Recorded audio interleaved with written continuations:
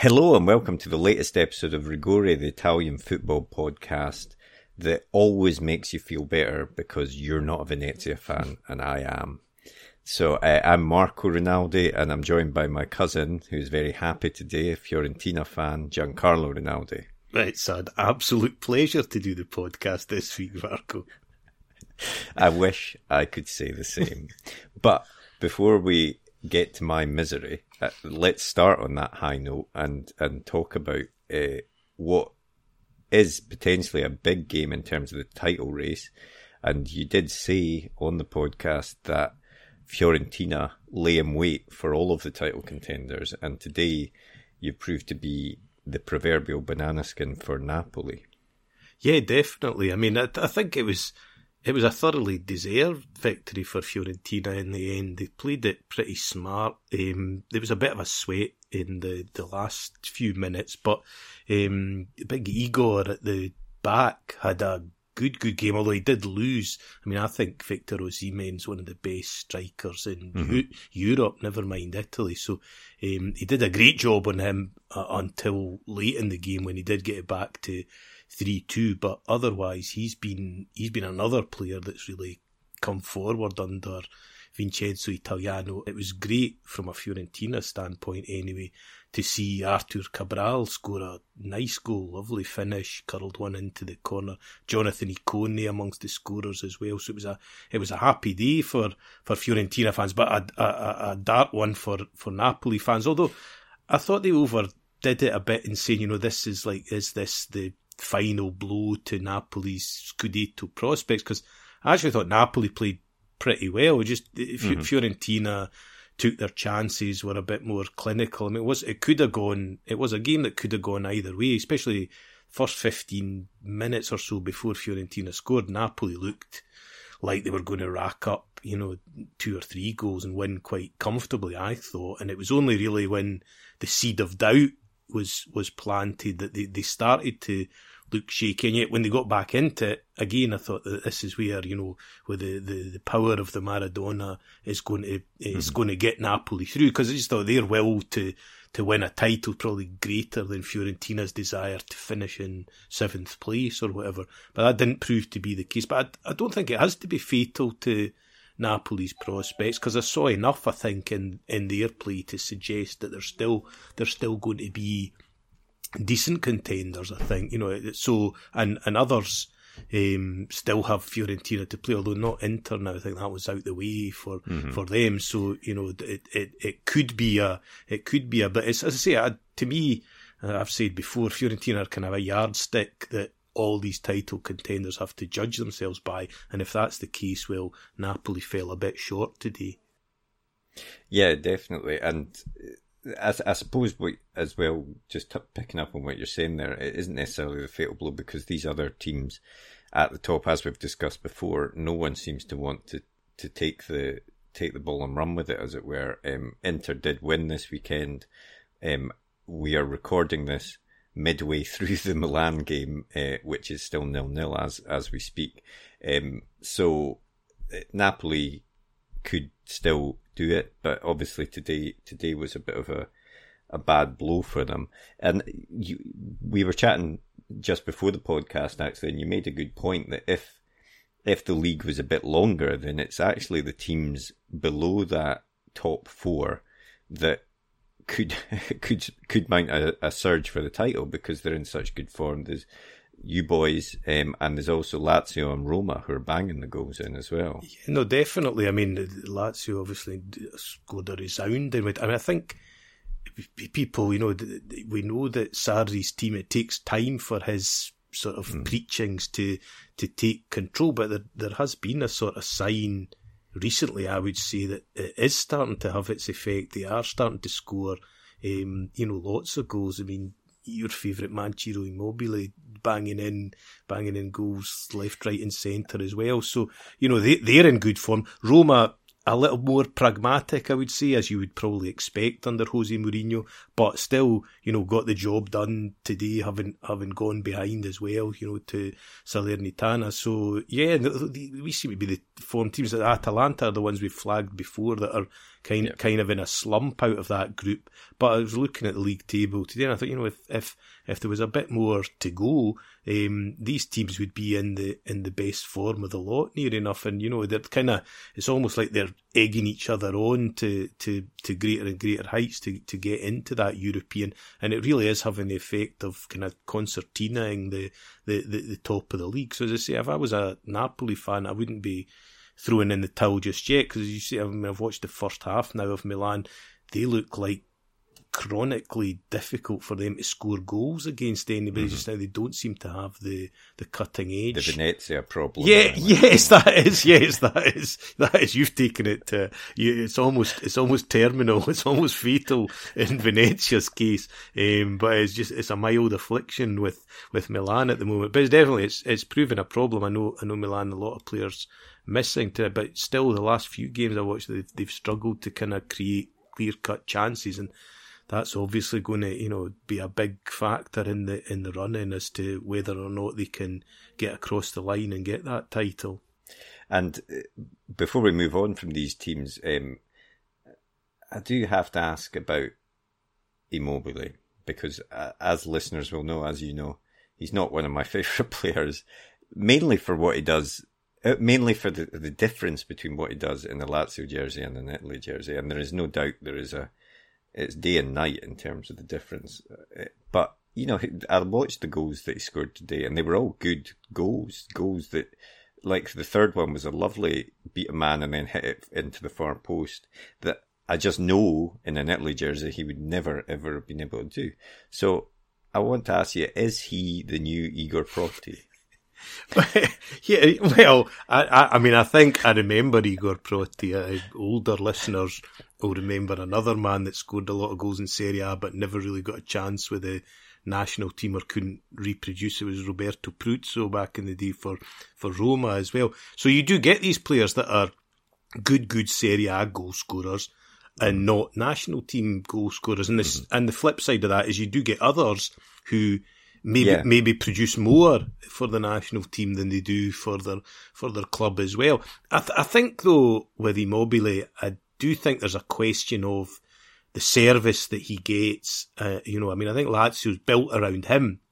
And so I thought, even watching those goals today, I texted you to kind of provoke you and say, is this proof finally, will you finally say Immobile is a good player?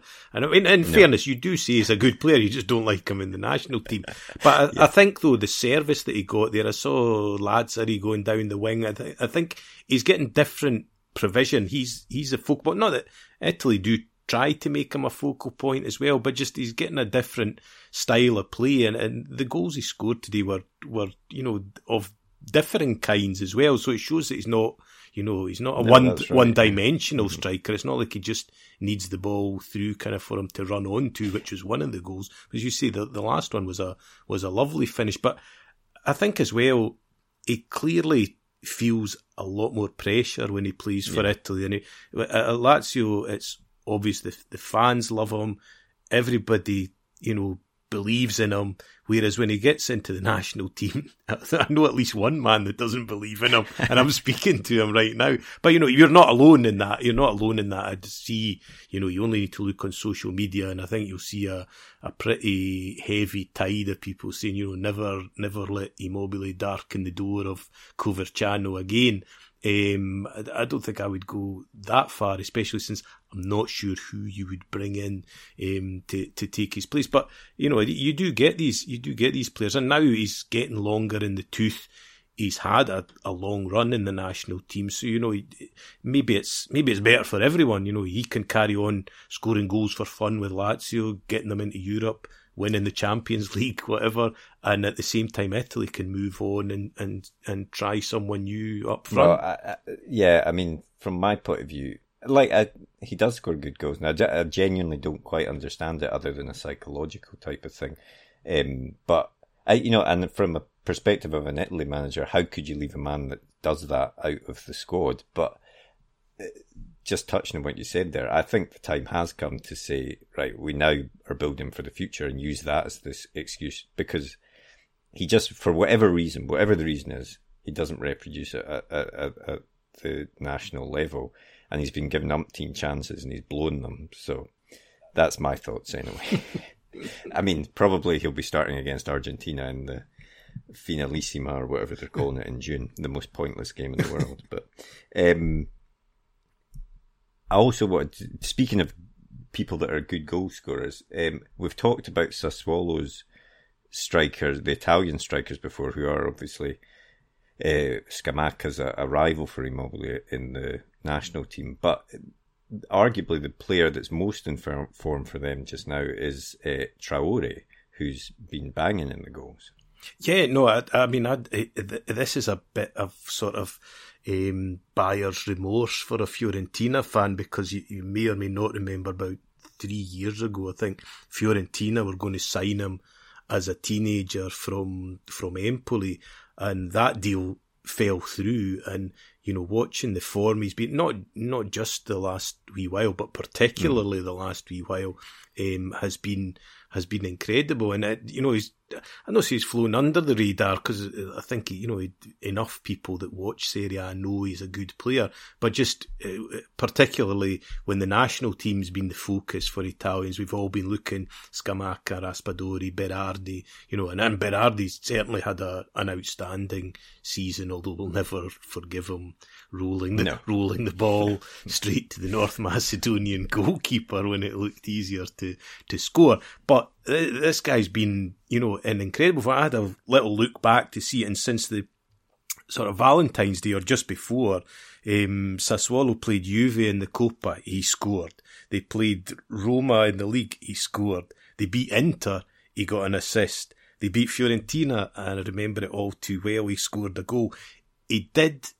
Maybe he doesn't like scoring goals in easy wins, because he didn't score in the 4-1 win over Venezia, and he didn't score in the 4-1 win over Spezia as well. But then he was on target against Salernitana, scored against Lazio, and then today he got 2 goals. I don't think there's anybody in Serie A in that kind of form. So I mean, cue Traoré to Juventus stories in the not too distant future. I'm sure there must be somebody is going to come in for this boy, because he's only 22. He just turned 22. Ivory Coast international. My worry is that he leaves Serie A. Yeah. Well, that's the thing. He looks ready for that. I mean, if I was a Premiership manager, I'd be sniffing around, certainly, because he looks the right build. He looks the right kind of player. Where you'd say, would I take Berardi out of Serie A?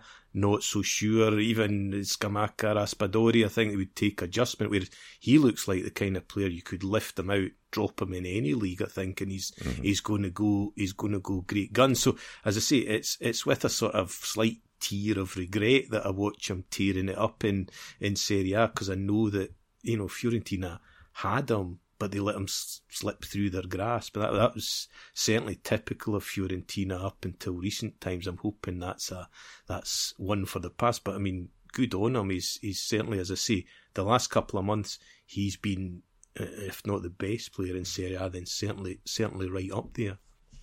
Yeah, because I had seen Carnevale, the sporting director for Sassuolo, talking about selling Raspadori, selling Berardi, and I did think, are they just going to dismantle everything? But they do have players beyond that Italian trident that gets talked about so much. So yeah, they're a team in great form, and I hope they win next week, because I think they're playing Cagliari, so it's vital that they win next week. Speaking of which, we've avoided it for long enough. Let's talk about Venezia and what was yet another 94th minute gut punch to tear away what would have been a good point at the end of the day. We lost to Spezia last week at the same minute. I think we've let in 5 or 6 goals after the 90th minute in Serie A. And that's, if we hadn't done that, we'd be much higher up. Well, certainly we'd be out the relegation zone. So, Yeah, it was. I don't know if you saw the game at all. I saw the highlights, Mark. I have to say it did look like Udinese had more chances on what I saw, and my old hero of the Bruins man Pa made a couple of good saves and a couple of kind of blunders. Interesting. A couple of blunders as well. But it's hard not to. I mean, it's hard not to feel sorry for all these teams that are down at the bottom because they seem to do plucky things. Salernitana were ahead, Cagliari were ahead. I mean, I know you won't care that they all got overhauled. You'll be quite pleased. But, Venezia found themselves back in the game, and then, just to lose it at that point in injury time is hard. I mean, I would have felt the same. Well, not quite the same level of despair, but at Napoli the game went on for 5 minutes into injury time as well. If we'd have finished up with a 3-3 draw, although that would have been a creditable result in Naples, it would have still been heartbreaking. So when you're fighting for survival and every point's vital, to lose a goal late on, and I know usually, Marco, in these situations there's controversial circumstances. I mean, surely that wasn't the case again this week. It must have been a fair victory. I think, fair victory for Udinese. Really? I know, it's astonishing. No, I mean, Udinese, they had the better chances. But actually, after we equalised, they looked like they were happy with the point. So that's why also, they were sitting back and we actually had chances to win it. So that was annoying. But it featured and I watched the highlights. I put myself through the highlights on YouTube to see if they included it, and they didn't. But try and catch it somewhere. The Udinese captain, Rodrigo Becao, who scored the winning goal, had a piece of play acting that would put Rivaldo to shame, because after a corner, Modulo and him were sort of walking off talking, and he actually leans into Modulo's head and then jumps back and throws himself on the ground as if Modulo's headbutted him. And the referee saw it all, knew it was nonsense, but he didn't even book him. And it's just like, I mean, when there's such a clear attempt to cheat, surely you have to get a booking. I don't, but I mean, the sad thing is that we see that week in, week out in Serie A. I mean, I don't know.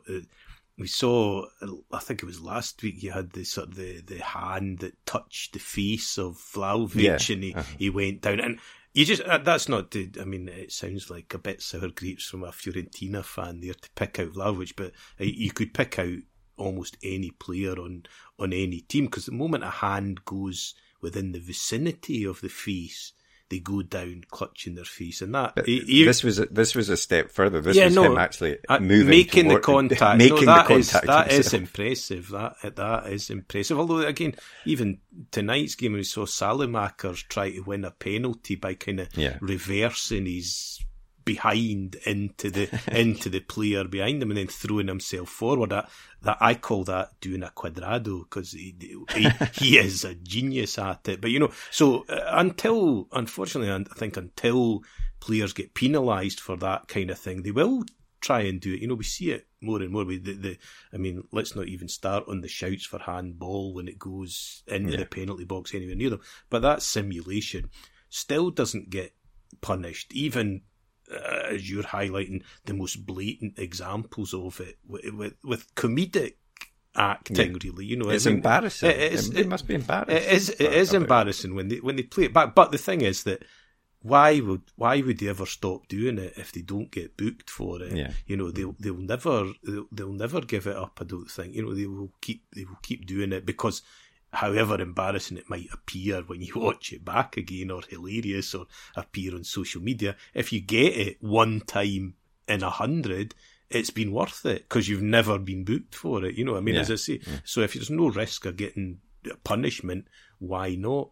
That's unfortunately the case, and it hard that it then came up to bite Venezia on the bum, and when he scores he probably wasn't going to get sent off. You could almost guarantee though that would be the case, that whoever's at the centre of the most controversial moment will pop up and score that sickening goal. But as we said, all the other teams have lost as well. So somehow we still survive and it's still in our hands, and we still have that game against Salernitana, which is going to be the big one. Although actually I think, as I said last week, Salernitana look to me to be playing the best football of any of the 4 teams at the bottom, so that won't be an easy game for us. But next week, of course, is the big class of the Cugini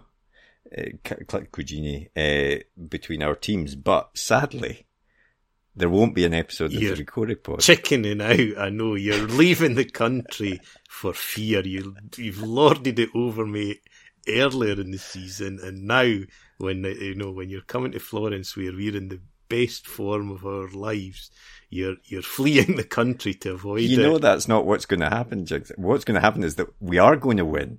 Venezia will win, and I won't even be here to be able to talk about it. That's the terrible. I mean, I'll talk to myself about it and discuss.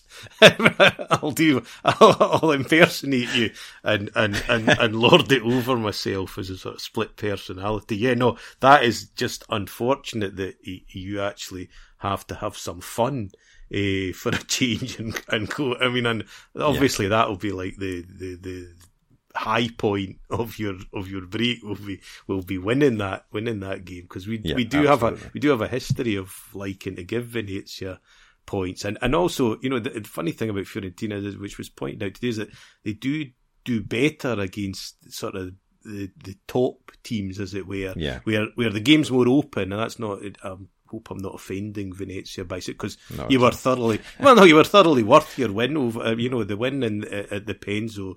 I wish I could. No, but that was like a different team. It was. Yeah, no, it was. I mean, and as I say, I would like to find excuses for that, but on the night, Venezia were the better team. They had a good game plan. They stuck to it, and they thoroughly deserved their win. But you're right. I mean, the form lines would tend to suggest that, and the Fiorentina at home are one of the better teams in Serie A. So, maybe you're doing the right thing leaving the country. Yeah. And if not, don't worry, I'll still be talking about it in 2 weeks' time.